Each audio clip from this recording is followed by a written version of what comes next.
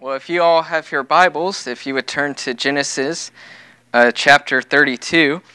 And just to say, like to thank Pastor, even though he's not here right now, for the opportunity to preach tonight.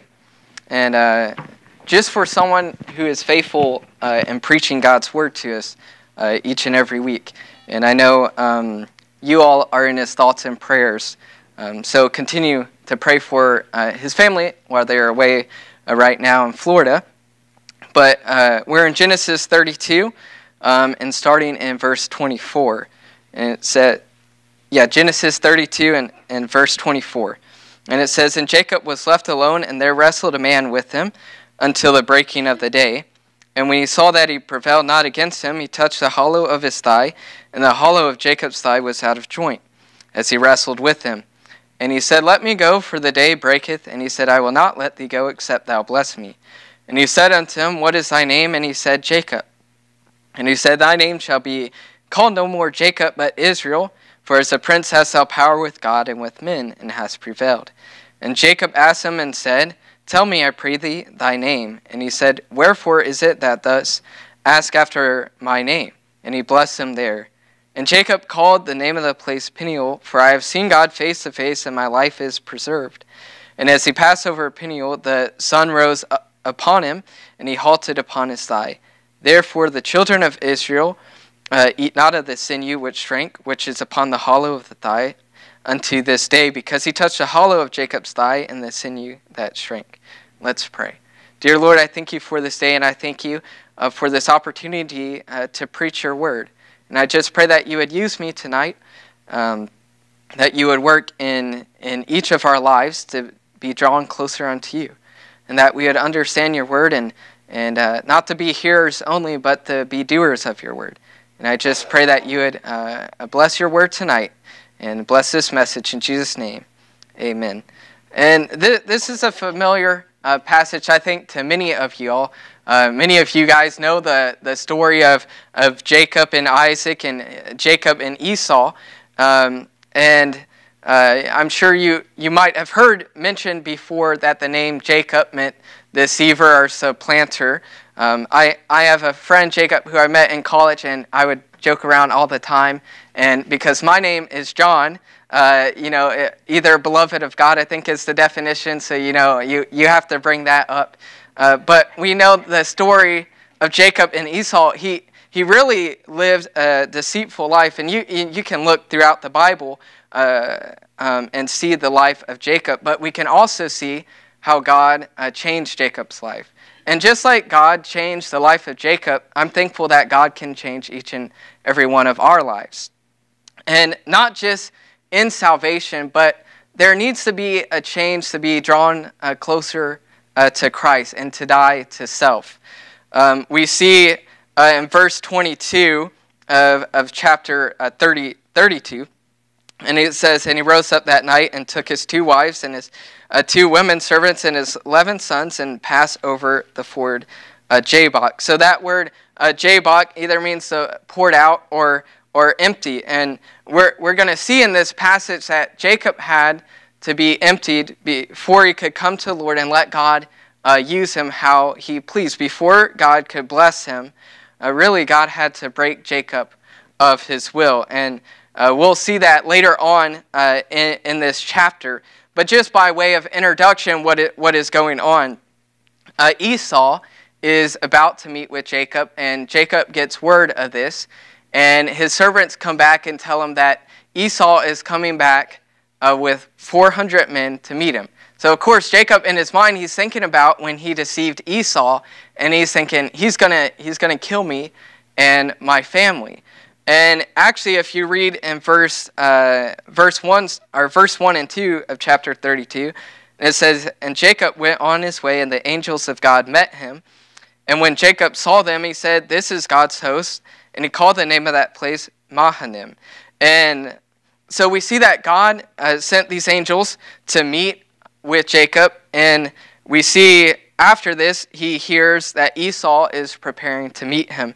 And we see a prayer from Jacob in verse 9. It says, "And Jacob said, O God of my father Abraham, and God of my father Isaac, the Lord, which saidst unto me, return unto thy country, and to thy kindred, and I will deal well with thee.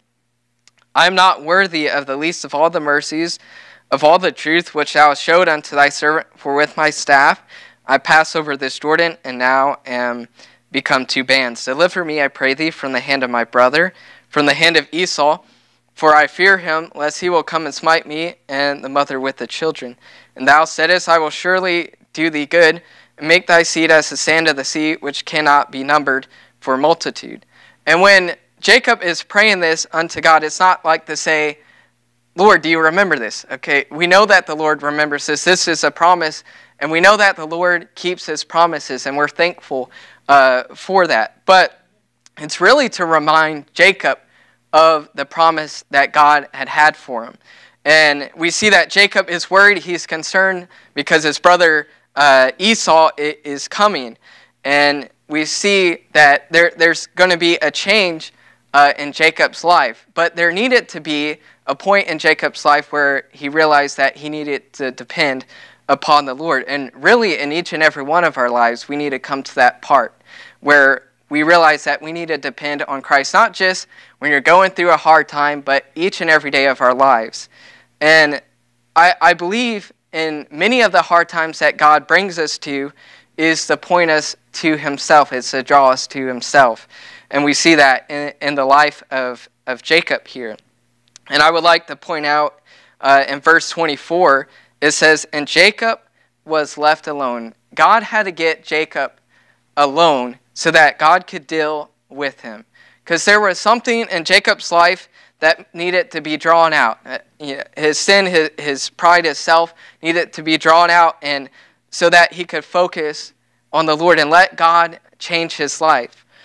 And oftentimes, in this world, we get busy. There's so much noise all around us. With our job, we stay busy, we stay focused on these things, and having a job is not a bad thing. We should be focused on supplying for our needs and for our family's needs. That's a good thing.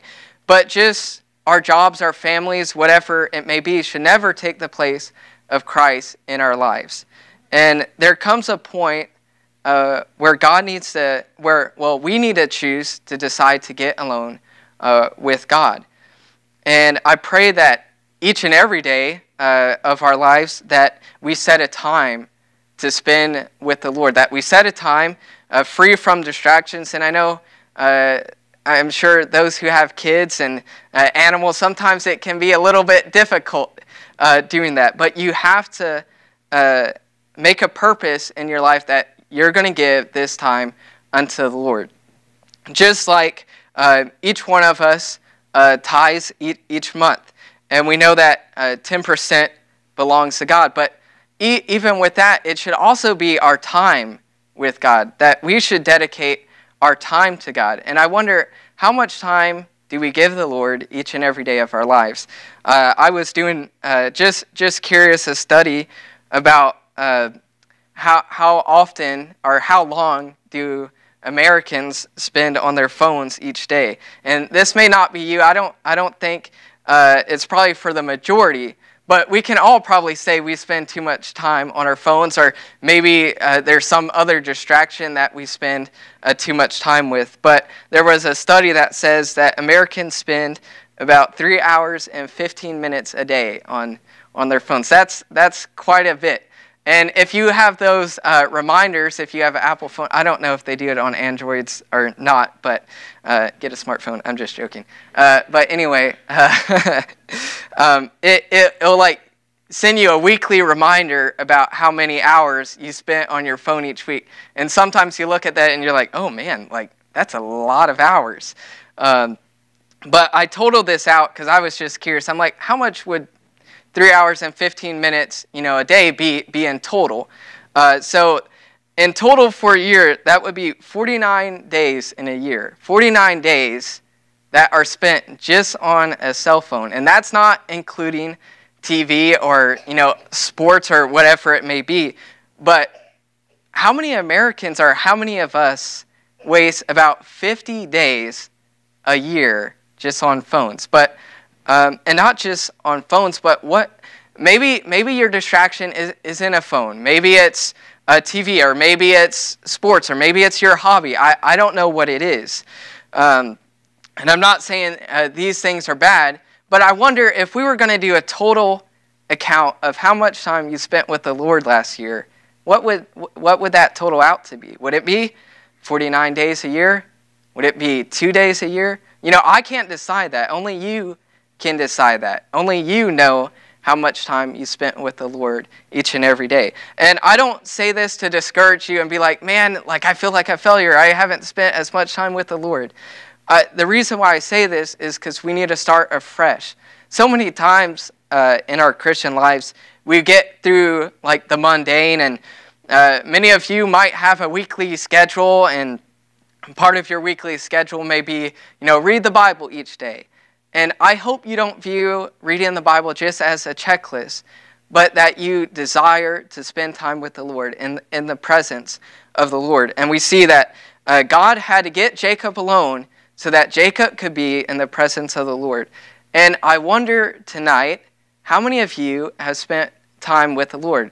Can people, when they're around you, do they know that you've been with God? And I think so often, myself as well, often before I write a sermon, I get convicted while I'm writing it, because it's like, how often have I spent time with the Lord? Or how often have I not shown that to others? Have I not told others how I should? And I would like to point out as well, in junior church, we've recently been going over the life of Moses. We haven't reached this part yet, so if you're a kid, you can get ahead and answer the questions ahead of time. But in Exodus chapter 34, in verse 29, we see that Moses comes off the mount, and I'll start reading in verse 29. And it says, "And it came to pass, when Moses came down from Mount Sinai, with the 2 tables of testimony in Moses' his hand, when he came down from the mount, that Moses wist not that the skin of his face shone while he talked with him. And when Aaron and all the children of Israel saw Moses, behold, the skin of his face shone, and they were afraid to come nigh him. Moses called unto them, and Aaron and all the rulers of the congregation returned unto him, and Moses talked with them. And afterward all the children of Israel came nigh, and he gave them in commandment all that the Lord had spoken with him in Mount Sinai. Until Moses had done speaking with him, he put a veil on his face. But when Moses went in before the Lord to speak with him, he took the veil off until he came out. And he came out and spake unto the children of Israel that which he was commanded. And the children of Israel saw the face of Moses, that the skin of Moses' face shone. And Moses put the veil upon his face again until he went in to speak with him." And this is just a wonderful passage that we can see. When Moses came off the mount, the people of Israel could tell that he was with God. He met with God. And I wonder, in our own devotion life and our own time that we set apart unto the Lord, do people know that? Do people know that we spent time with the Lord? What is the majority of your conversations about? And I'm not saying you don't have to talk about anything else besides that. But I do think we need to probably talk about the Lord, and not probably, we should talk about the Lord more often than we do, don't we? And I just pray and hope that each one of us would desire to be in the presence of God and let God use us how he sees fit.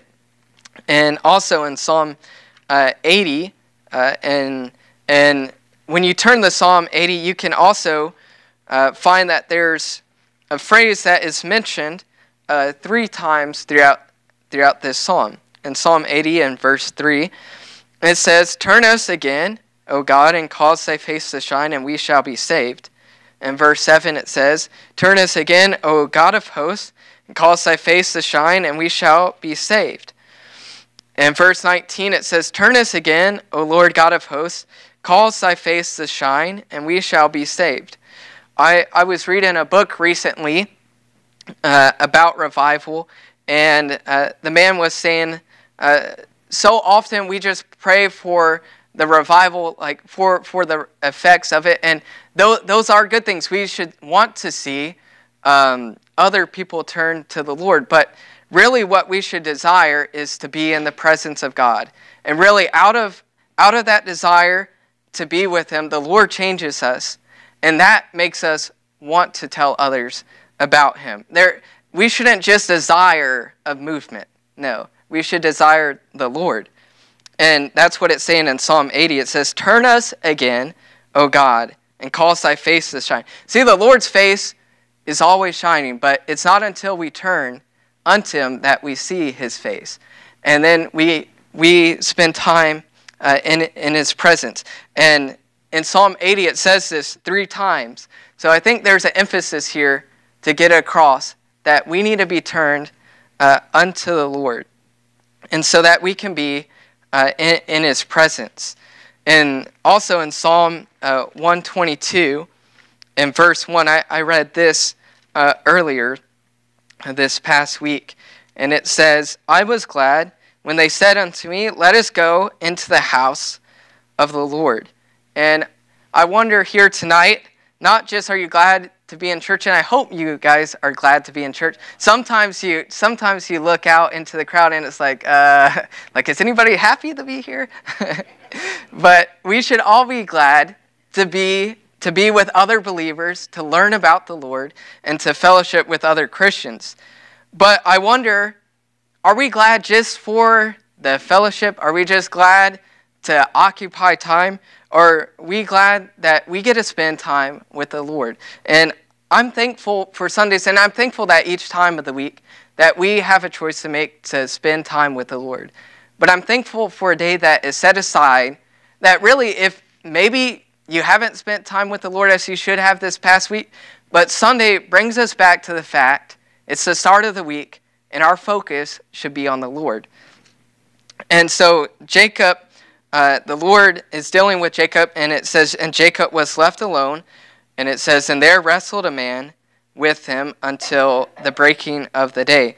And see, there needed to be, in Jacob's life, unconditional surrender unto the Lord. He had to give up his life unto the Lord. And just like our lives, there has to be a daily dying. You know, it doesn't say that we just needed to die once in our life and just every other day live as we please. No, we have to set our life unto the Lord each and every day. Give our life unto the Lord each and every day.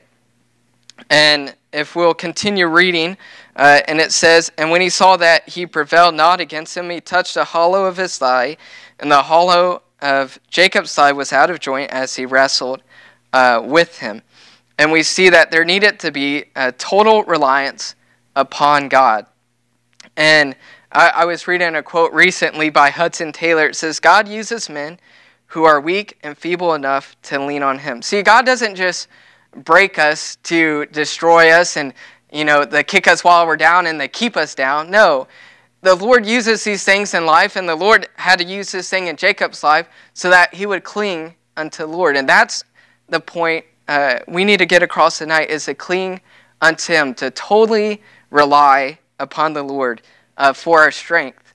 And I was, with the Sunday school lesson this morning, I was reminded of 2 Corinthians chapter 12 as well, in verse 9. And many of you can think about the life of Paul. He went through many things for the cause of Christ. But this is what he says about it in his weakness.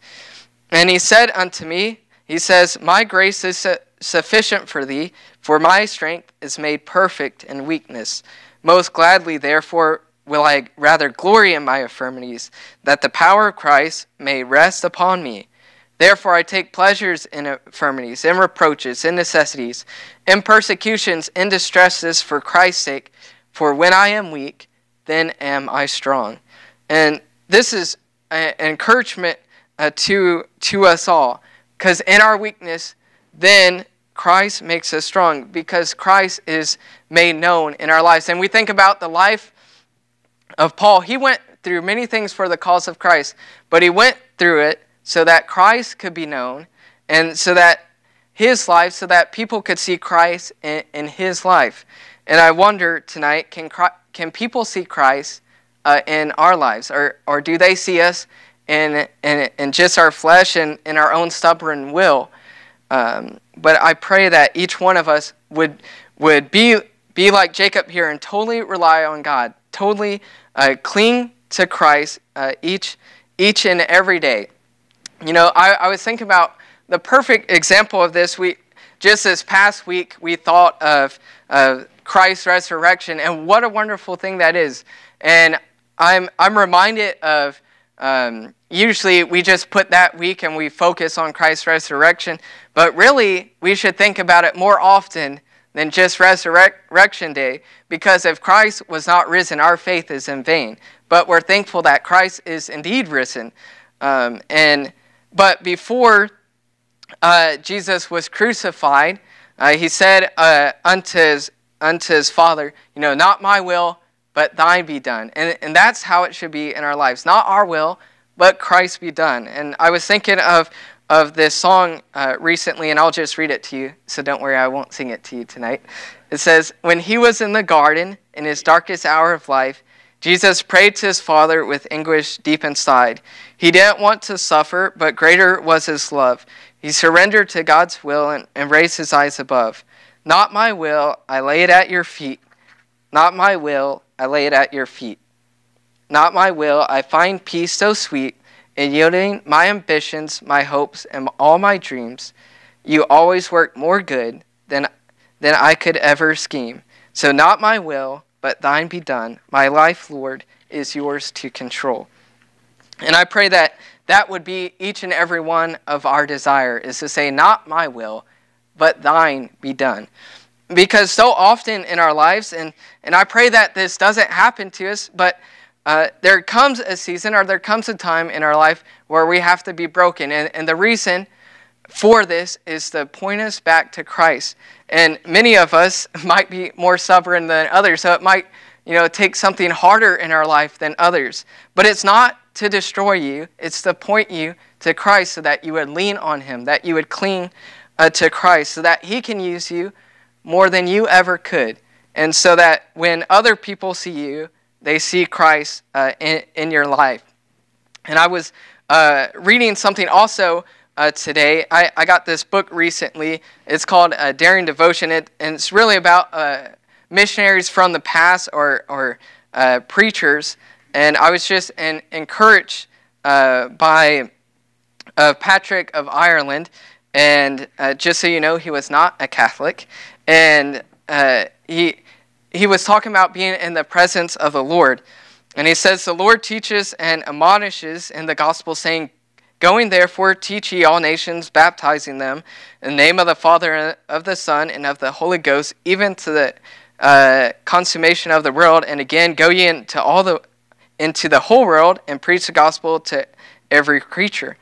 Whence did I obtain afterwards the great and salutary gift to know or love God, and to leave my country and my relations, although many gifts were offered to me with sorrow and tears, and I offended many of my seniors then against my will, but guided by God, I yielded in no way to them, not to me, but to God be the glory, who conquered in me and resisted them all, so that I came to the Irish people to preach the gospel, and to bear with the injuries of the unbelieving, and listen to the reproach of being a stranger, and endure many persecutions, even the chains, and to give up my freedom for the benefit of others. And if I be worthy, I am ready to give up my life unhesitantly and most cheerfully for his name. And thus, if the Lord permit, I dare to spend it even unto my death.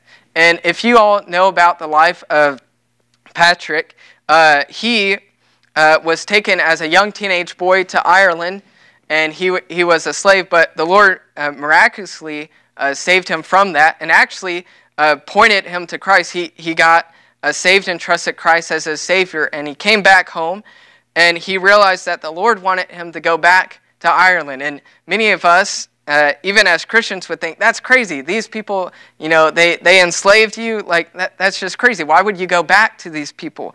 But it wasn't for his own will. It was for the will of the Lord. He did it to serve Christ. And we see that the Lord used Patrick in a marvelous way. I was giving this as a missionary story a little while back in junior church about Patrick. And I forget how many churches he started, but there were several hundred churches started because of him, because he gave his life unto Christ. And many people were miraculously saved because he yielded his life unto Christ. And I wonder, how many people can we influence because we gave our lives unto Christ? Every day when we go out to work or maybe to the store or whatever it may be, the Lord can put someone in our path who is looking for answers, who are looking for hope, and we are the answer to them. We need to have the answer to give them, which is Christ. He is the only hope. He is the only answer for them. And Patrick also wrote this poem. I thought this was convicting about being in the presence of the Lord. He says, Christ with me, Christ before me, Christ behind me, Christ in me. Christ beneath me, Christ above me, Christ on my right, Christ on my left. Christ when I lie down, Christ when I sit down, Christ when I rise. Christ in the heart of every man who thinks of me. Christ in the mouth of everyone who speaks of me. Christ in every eye that sees me. Christ in every ear that hears me. And I hope that that would be our desire, that wherever we go, whoever we talk to would know that we have spent time with the Lord and that it is evident, it is shown in our life. And then lastly this evening, we see the blessing from God. And we see in verse 26, and he said, let me go, for the day breaketh. And he said, I will not let thee go, except thou bless me. And he said unto him, what is thy name? And he said, Jacob. And he said, thy name shall be called no more Jacob, but Israel. For as a prince hast thou power with God and with men, and hast prevailed. So when we think about Jacob, God gets him to say his own name. And what was the reason for this? Because Jacob had to realize who he was. And each one of us has to come to a point where we realize that who we are. We are sinners. We are lost and undone without Christ. Unless Christ changes our lives, we will remain the same. And we think of salvation, how God has gloriously saved each one of us if you have trusted in Christ as your Savior. But we also know that there needs to be a change each and every day of our lives, a change to be more like Him. And this is what we see in the life of Jacob, that when he met with God, his life would forever be changed. And he said, thy name shall be called no more Jacob, but Israel. For as a prince hast thou power with God and with men, and hast prevailed. And Jacob asked him and said, tell me, I pray thee, thy name. And he said, wherefore is it thou dost ask me my name? And he blessed him there. And Jacob called the name of the place Peniel, for I have seen God face to face, and my life is preserved. And it's a Passover Peniel. The sun rose upon him, and he halted upon his thigh. Therefore the children of Israel did not eat of the sinew which shrank, which is upon the hollow of his thigh, unto this day, because he touched the hollow of Jacob's thigh, and the sinew that shrank. So we see that when God met with Jacob, that his life would forever be the same. And I'm sure when his children, when his family would ask him, they would say, you know, what happened to you, Jacob? Like, why are you limping? Like, what is wrong? And Jacob would probably say something like this to his family. He said, I have met with God, and I will never walk the same again. And I pray that that would be our desire when we meet with God, that we would not live the same, that we would not live our lives in our sin or of the past. You know, God's word says, forgetting those things that are behind us. Even the successes that we have seen in the past behind us, our failures, whatever it may be, we have to always constantly be moving forward for Christ, that He would constantly change us to be more like Him. The last story I'll mention tonight, I was in England, and there was a preacher there. He was preaching out of this same text. He wasn't preaching the same message. I didn't get it from him. But there was another man in the church, just a faithful layman. He's with the Lord now. But I remember after the sermon, he came to me and grabbed hold of my arm, and he said, get a hold of God and never let go. And just the meaning of this, get in the presence of God and never get satisfied enough to want anything else but God. And I pray that that would be our desire tonight, that we would just cling unto Christ and get a hold of him. That his presence would be seen each and every one of our lives, that it would truly make a difference in this world. Let's pray. Dear Lord, I thank you for this day, and I thank you for your word and for the truth that is found there. And I'm thankful that we can cling unto your promises and that they're always true. And I pray that you would deal with each and every one of our hearts tonight, that we would be molded and shaped into the image of you. And I just pray that you would help us to be more like you tonight. And if we would all stand with our heads bowed and our eyes closed, and as the pianist begins to play softly, maybe there's something in your life that you need to give up to spend time with the Lord. Maybe there's something the Lord has been convicting you of recently, and the Lord has been mentioning this to you to give it unto God. And maybe you think earlier, maybe you would say, I haven't spent enough time with God as I should have. And maybe you just need to tell the Lord to help me to be more faithful in my Bible reading. Help me to be more faithful in my time with you. If you would just slip up your hand, I would like to pray for you, because that's something many of us struggle with, is spending time with the Lord. Thank you. I see your hands. You can put them down.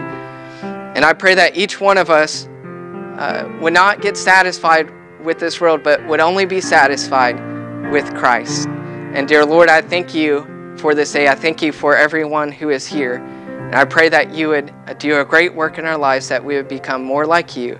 In Jesus' name, amen.